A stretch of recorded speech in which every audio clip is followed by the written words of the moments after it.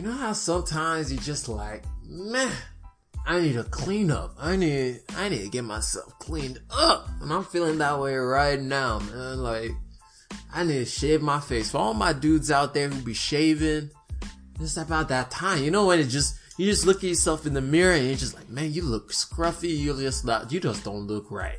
You need to go get cleaned up. And I'm about hitting that phase. So I need to give myself a nice shave, just clean up the bottom side, get myself looking all professional again. So, you know, when I present myself to the people, they will know that I have arrived.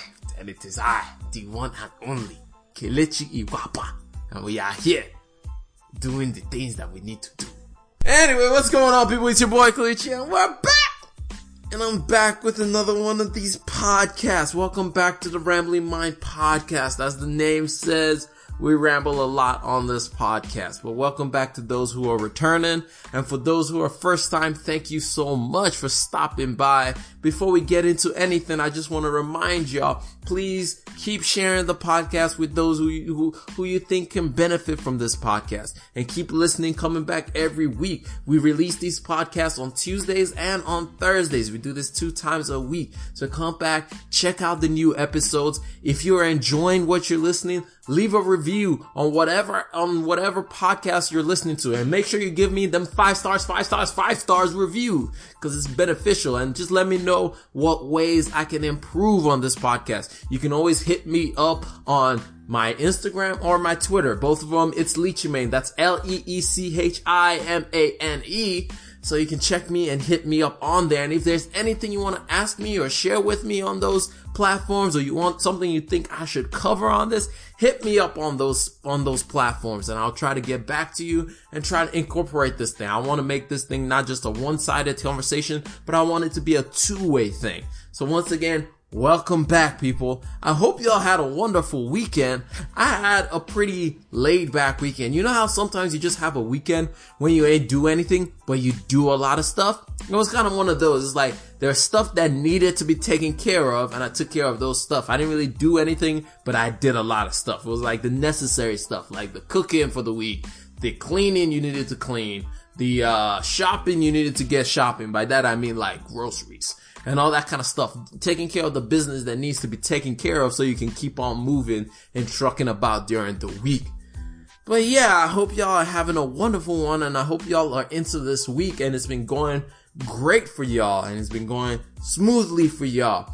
So let's get right into the topics of today. We're going to start off with a news that just hit in California. It was a bill that was passed for reclassification of contract workers. And basically, the reclassification is from them going from just being basic contracts to them getting the same status as employees. Or let me rephrase it. Classification of contract workers that carry out the key functions of the business.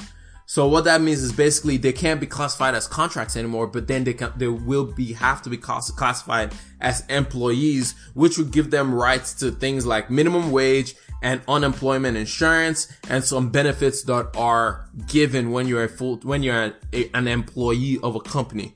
So this was passed in California, and it was said to affect over 1 million workers in California, which is very interesting. Now, this is going to affect a lot of companies like Uber, Lyft, DoorDash, to name a few. These are companies that depend on contract workers to carry out the core function of their business, like Uber and Lyft with the drivers, DoorDash also with the drivers and the deliverers. Unlike when you have like Papa John's or Pizza Hut, they actually hire those delivery people to work for them, rather than in DoorDash and Uber and Lyft, it's different because they hire people off the street, where it's just kind of like anybody can do it. You don't have to go through the whole hiring process. It's just like you sign up and you deliver, and we'll pay you a little bit of money to do that stuff for us.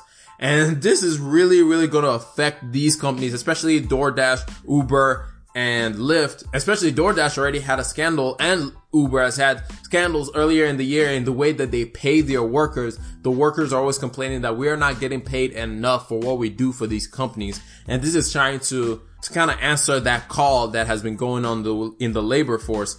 And it's going to affect these companies even more so because Uber is not very profitable right now. Uber is still very much in debt. It hasn't really made the investors the money that it should be making by now. You would think a big company like Uber, as big as it is, it has all this money, but it's still very much a cost center. It's not yet a something that gives money back to the investors. It's not yet an earning center. It's more of a cost center where they have to keep putting money into it in order for it to get to the point where it can start making money, where it can start having earnings that the investors can finally start getting that money back. So this is a huge deal for companies like those. But then on the other hand, this also plays a role in other labor markets. And also it doesn't just affect California. This will send ripples through other labor markets all across the United States. For example, janitors, construction workers, and security guards will begin to get spots on payroll where they don't just like get paid by an outside company, but actually get paid from the company and will be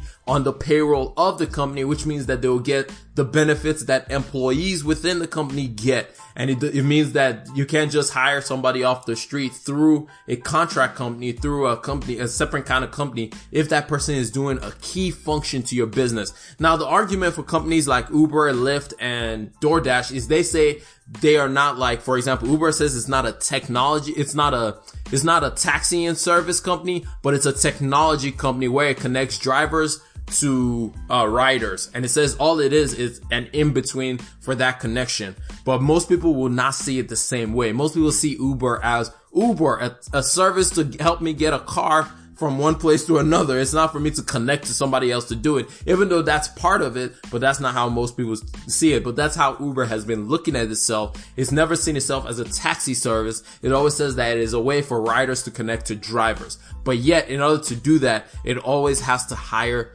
drivers through contracting. So it's a very big deal. And this doesn't just affect the regular labor markets as we know it, the regular contracting markets as we know it, like I was talking about janitors, construction workers, and those kind of ways. But it also affects, also affects things like NCAA basketball players. One of the things about, and not just basketball players, but NCAA sport athletes in general, because one of the biggest things is NCAA is always fighting, oh, these guys are not employees, these guys do not work for us, these guys are not supposed to be paid, they are student athletes,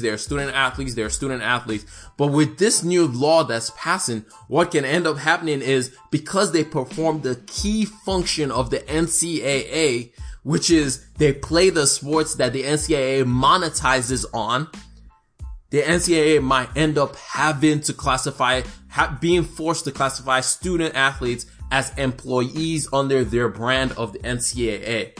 And so that's a big deal. So we're going to see, if the governor signs this bill, we're going to see a lot of ripple effects from this bill being passed. We're going to see what does that look like, not just for California, but what does that look like across the United States? Because businesses like Uber, Lyft, DoorDash that are across the United States will have to change their policy, not just for one state, but for their entire business, for everything that they do. So we're going to see a lot of ripple effects from this policy. But Uber, of course, they're fighting this thing in legislation. All these companies are fighting the legislation to make sure that this thing, even if the governor signs it, they're going to fight it to make sure that it doesn't go through.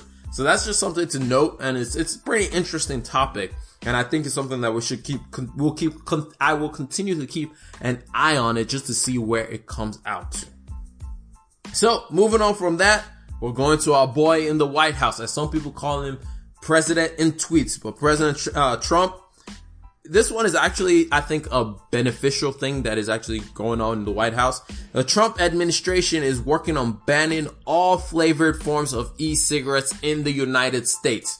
We've been talking about Juul, we've been talking about e-cigarettes, we've been talking about these companies and all the flavors that they have and how it's causing a problem for teenagers and them being addicted to e-cigarettes and so many that it's not really doing what they say it's supposed to be doing, which is supposed to be an alternative for people who want to get off of cigarettes. And it's a lot of teenagers, because of the flavors, the beautiful flavors that they have, the fruit flavors, the candy flavors, all these different flavors that they have. It's becoming an epidemic where young high school students are really the ones who are vaping and smoking. And so the Trump administration is looking into completely banning all forms of e-cigarettes. And it's just what we've been talking about. It's something that they are seeing a decrease in the use of cigarettes, but there's a massive spike in the use of e-cigarettes. A decrease in cigarettes and increase in e-cigarettes. And especially in the younger generation. It's kind of like now e-cigarettes is the cool thing. Vaping is the cool thing to do in schools. And there's a massive spike in the number of people that are doing it that are not over the age of 21. And so there are different things that are going into play. People are trying to figure out, how do we counter this thing? And one of the ways is to take away the flavors, the beautiful flavors, all the sweet flavors that people love to smell when they're smoking these things. And if you do that, you'll be able to limit the amount of people that are buying this thing, because at the end of the day, I don't like the smell of smoke. Presumptuously, most people don't like the smell of smoke. So if you take away the flavors, the sweet flavors, it will reduce the amount of people that are using these products. Moving on from something that is good into something that makes you kind of, what exactly is going on? So we talked about how the Trump administration was looking to reducing some of the environmental rules that were put in place by the Obama administration. So last time we talked about how they're reducing the amount of restrictions they put in companies about how they take care of the manufacturing of coal, not manufacturing of coal, but rather the use of fossil fuels, how they have to put in scrubbers and those kind of things to make sure they're not pumping all these negative things into the environment. Well, now there's another one that they're also taking a look at, reducing and taking a step back from what the Obama administration did. And it's basically removing the amount of waterways that the Obama administration had placed as a federal waterway in order to protect it. So during the Obama administration, about 60% of all waterways in the United States had been placed as a federal waterway in order to ensure that they're being kept clean, in order to ensure that the environment is being upheld to the standard that it needed to be, the ecosystems around those waterways, because one of the key things for ecosystems is water. Water is so necessary, and if you take care of the water, the ecosystems will thrive. It was a big thing that the Obama administration was really focused on, making sure that whatever company, whatever factories or whatever uses a waterway or uses water from a source, they make sure that they're not allowing the water to go back to that source dirty and basically impacted in a negative way.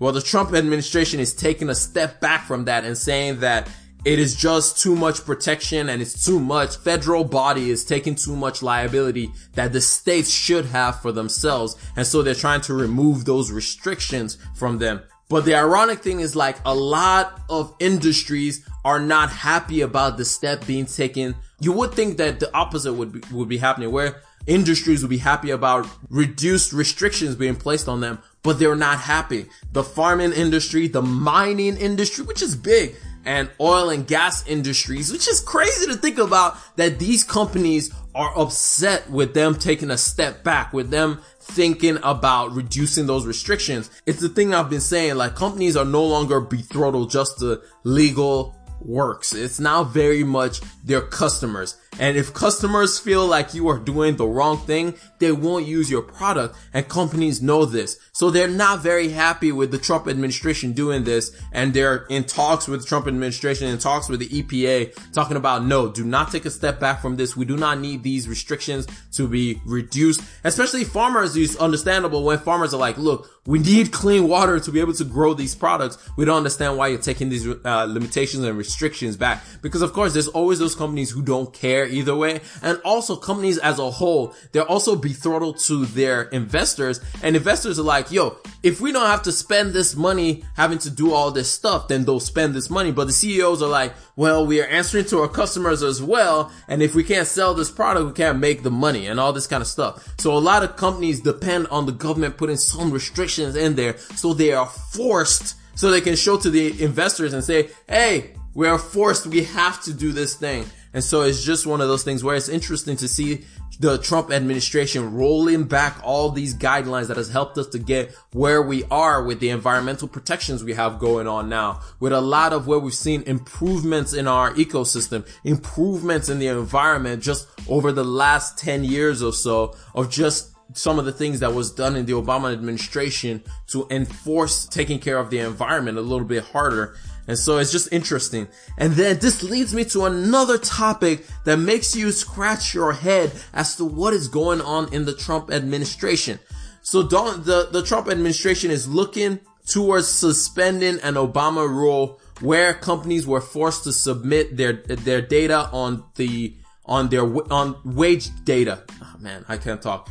Where companies were forced to reveal their wage data and submit that information about all their employees to the government. And this is the U.S. Equal Employment Opportunity Commission. And so now that commission, which is no longer which was created, I believe, during the Obama years, is now under the Trump administration. And now they're rolling back and they're looking to suspend the collection of that pay data, of that wage data. And this, on the face of it, they say that the reason they're doing it is because that's just too much information. There's actually something called hold on a second. I gotta tell it to you because you guys won't believe me if I just said this thing. They invoked the Paperwork Reduction Act. So yes, that is a thing. It is a thing they can invoke to help that the paperwork is basically too much of a burden on the government to be able to do what they need to do and fulfill their tasks. And so the reason why this is important, and it's important to note that in the last 8 years where we've seen the pay gap inequality shrink, where we're seeing payments for women and minorities increase over the last 8 years or so, is because of this task force commission that was created, and because of companies being forced to open up their books and being forced to show the government that they are not being unequal. The gap that we've had over that last 8 to 10 years or so, and it's shrinking now. The people are afraid that we're gonna see a reverse of that again, because with them not being forced to show their books, with them not being forced to share that data with the government, even if the government was looking at it or not, but just the idea that the government might look into them specifically was forcing companies to pay people more equally and to give people opportunities that otherwise they wouldn't have been given. And so the fear is that now we're going to go back to a reverse state where a lot of minorities, a lot of women are not going to be paid what they should be paid just because of the color of their skin, the way they look, or because they're not a man. And so it's just another thing that's just head scratching as to why you need to do this. Like, I don't understand what brought or made them think, oh, let's look at this thing as one of the key things that we need to repeal and pull back on. I just don't understand, and I really don't get it. I don't agree with it, but hey, if you know something that I don't know, please share with me so I can understand it. Now, moving on to another thing that it's an ongoing drama. Let's talk about the trade war. Let me give you your trade war update. So, the latest trade war update is this, and it's a good update for the most part, because if you pay any attention to the stock market, you notice that the stock market was on the up and up because this was announced. Trump decided that he's going to delay the 5% increase that he had originally planned to put into effect, I believe, on September 15th or so. I'm not sure about that date. Please correct me if I'm wrong. I'm sorry. And he was going to delay it until October 15th. And this was going to be an increase of 5% on over 250 billion worth of goods. And that hike was going from 25% that was already in place to be 30. And this was, in Trump's word, a gesture of goodwill. And this was because China asked for this to be given, for there to be a delay, because China was celebrating the 70th anniversary of their republic. So that's your trade war update. It is a positive thing, and it's a positive sign because also the US and China will be having a discussion about the trade war coming up next month, I believe the beginning of October. So it's all positive signs that we are seeing right now. But the trade war definitely is still going on, and it's not ending anytime soon as far as I can tell from what both countries have been saying. Moving on from that into some retail news, into some more business topic. So Walmart is launching a same-day delivery service for $98 per year. Walmart, like we've talked about in the past, is one of the few companies that can actually go toe to toe with Amazon, with Amazon's delivery services and all these things. Like last time we talked about Walmart, we talked about how their earnings was a lot better than what was expected. And also we talked about how they're one of the few companies that can actually go at Amazon and provide a service that Amazon otherwise cannot provide. And now they're pushing that a little bit more further and trying to take that next step to provide what people want, which is people don't want to leave their house. We are lazy. We don't want to go anywhere. And it's providing that same day delivery service. But just like Amazon, where you pay $99, actually, now it's $140 per year for Amazon service. You pay $98 per year so you can have same day delivery service. So if you order something today on Walmart.com, you get it in your house before the day ends. And so it's just another way we're seeing how retail companies can survive in this market of Amazon's disruption and eco-commerce taking over everything. But on the same note, we have other retailers like Forever 21 filing bankruptcy. So we're seeing, and then on the other hand, we're also seeing Old Navy growing and exploding. Like I said the last time, the only way, if you're a retail company, you can survive in this market, the only way retail companies are going to survive is by giving people something that they feel that they really want. Not just being another retail company, not just being another retail store that I can buy something for, but providing something that people really look to and say, you know what, I like that store. If you think of Old Navy, what do people think about? Deals, deals, deals, and more deals. And so Old Navy is actually outperforming its parent company. In case you don't know, Gap owns Old Navy. It's so outperforming its parent company, so much so that they are going to spin off Old Navy to be its own store rather than being owned by Gap. And soon you will be able to see an Old Navy being traded on the public market because it is performing that well. And so it's the same thing of understanding why the Walmarts of the world are doing well and the Old Navies of the world are doing well is because they're able to provide a service that people want, or they're able to provide something that people are willing to pay for. People are not willing to just go to Forever 21 anymore because it's just kind of like, all the stuff you guys are giving me, it's not good enough. The deals you guys have are not good enough. Unless people have that belief in their head that if I go to this store, I will find what I want at the price that I want it, and it will be what I want it to be when I get back home. A lot of stores aren't able to do that anymore, like the Macy's of the world. We're seeing them file for bankruptcy, and now we're seeing Forever 21 do the same thing. And so it's just interesting to know what's going on in the retail market. However, this is another however that comes on the other side of it. Retail spending is up from the last report that came out, I believe, last weekend. Retail spending is up. So it's a good sign that consumers are willing to spend, but they're willing to spend in very particular ways. It's a good sign as a whole for retail, but also not a good sign as a whole for retail because as we can see with Forever 21, it's not everybody that's able to rack in that dough or able to bring in that money. It's very particular stores that are able to hype that up and show that consumers are willing to spend if you're providing the right service for them. All right, moving on from retail to once again talking about CEOs and how CEOs are going to have to police themselves. And we've been talking about this. I referenced it earlier when we were talking about the EPA rolling those waterway restrictions down. 145 companies wrote a letter to the U.S. Senate urging them to take some kind of gun control measure. Companies that were included in this were Uber, Twitter, and Airbnb, to name some of the bigger companies that were featured on this. And it's important to know, with all the gun violence and everything that's going on, the government isn't making any new stipulations, any new necessary stances or anything like that. And so companies are having to take that on themselves, just like we talked about Walmart putting the open carry thing into action, telling customers they no longer want customers coming in with open weapons, carrying weapons openly, or even on the other side, the type of ammo that they will be selling to customers, reducing the type of ammo they will be selling to customers and in the amount they will be selling to customers. So it's just interesting to know how companies have to take these things on themselves, because at the end of the day, they are a public facility. People will go into Walmart. people will go to movie theaters, people will go to public parks, people will go to all these places, and they have a right to feel that they have to protect their customers in one shape or form. If the government isn't going to do it, they'll have to implement rules for themselves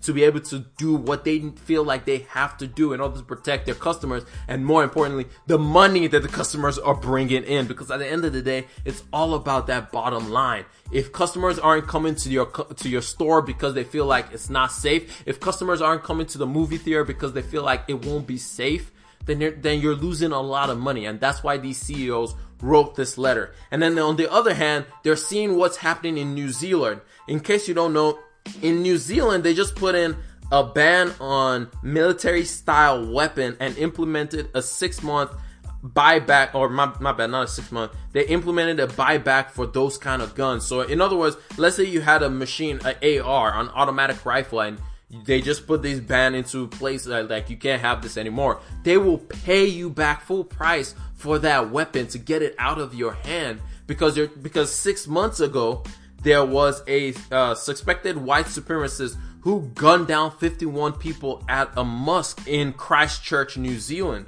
And so it's just, they saw that happen, and they had an instant reaction to say, we need to do something about this. We can't just allow this many people to die for just because somebody didn't agree with what they believe, because somebody felt that they needed to take some kind of action against them. They said we needed to do something and implemented this buyback policy. And it just makes you reason and think, why can't we have that in the United States as well? If we're seeing this being done in other countries, why can't that be implemented? We're not saying you can't have your guns. We're not saying that. But we're saying we have to have some kind of something to be able to protect people, the general public as a whole, so we can have something going. I'm not saying yes, it's your amendment right. It's your right to carry weapons. But at the same time, though, just because you feel that, oh, these people are still going to have their guns and get it illegally, it doesn't mean that we don't do something to at least make it harder for people to get guns, at the very least. But anyway, that's besides the topic. But it's just interesting to note and see that these CEOs are focused on making sure that they're doing something to protect their customers, or rather to protect their money that's coming in through the hands of customers. So just a quick final note. We talked about the Porsche Taycan, my bad, last or two podcasts ago, and how electric cars are a big thing, and it's not hidden. And remember, I said the thing that I won't buy an electric car, even as much as a tech head I am, I won't buy an electric car. So there was a study done by E.ON, which is a major European energy newsletter in Germany, on German consumers. And it's a keynote to note about German consumers. Germany is the largest producer of cars. They are the number one exporter of cars in the world for the most part. I would say the number one. They're one of the biggest exporter of cars, and they're also home to a lot of the big car companies. You should know this. Audi is in Germany, Mercedes is in Germany, Volkswagen is in Germany, Lambo is in Germany, etc., etc. So there's a lot of companies that are based in Germany that make cars.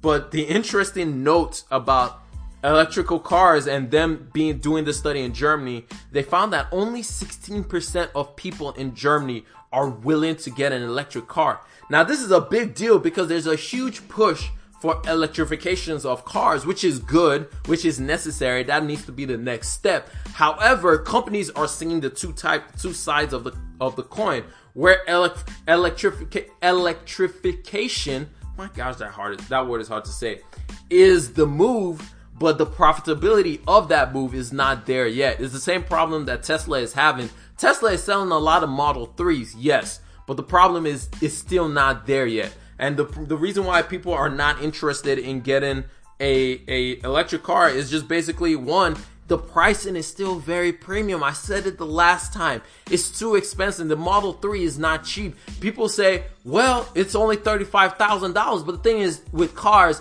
that is your starting point. $35,000 doesn't get you what you actually need. The range you need is when you go up to the $40,000 range for it to be your everyday car. And so with that in mind, most people will just be like, nah, I'm not buying this thing because it's just not there yet. So, and then the other thing, like I said, the limited range on the batteries and just the large of charging infrastructure. Because it would be one thing if you had places where you could charge your car, but it's a whole other thing where you just don't have that available yet. And so these are some of the things that I've been talking about, and I've mentioned. I didn't need Solvay to tell me the thing that I was already seeing with my own eye. We're already seeing it everywhere. Until we get to the point where we're actually having these charging stations. That's part one. And then part two is that the government is enforcing these companies to use a universal charging port, which is the same. It's the same problem we're having with iPhones versus Androids. Androids use USB-C. iPhones say, no, we are going to use Lightning port. And then it becomes a problem. It's the same problem we used to have in the past with all the different types of plugins that phones had, where nobody had the same type of charger. It's a problem until the government forces everybody to use the same standard of charging so that we can begin to develop a web of charging infrastructure available. We're not going to see the profitability, or companies are not going to see that profitability where people are actively seeking to go buy an electric car over a gas car. I mean, most people today are still going to buy a gas car over an electric car just because of the ease of use when it comes to a gas car. And so that's just an interesting note since we've been talking about electric cars recently. And finally, before I leave you, I got to put a smile on your face before you get out of here. You must be smiling. We have been talking about a lot of serious things. I can't just leave you like that. I have to put smile on your face. Why are you sad? You shouldn't be sad. It's a new day. You are alive. You are walking up and down. So let me help you smile. So, did you know that male bees blind queen bees to ensure they do not find other mates? However, and here's another part of it, queen bees kill the male bees during coitus. So it's, I guess both parties win. The male blinds the female kills the male. All during the act of coitus. I guess they both get what they want. Anyway, that's all I got for y'all. It's been your boy Kelechi. And thank y'all for listening to the Rambling Mind podcast. Please leave a review on whatever service you're listening to this on and give me them 5 stars review, and share this podcast with all those who you believe it can help, or even those who it may not help, but get them listening. They might get something out of it. I'll talk to y'all later. God bless y'all. Peace.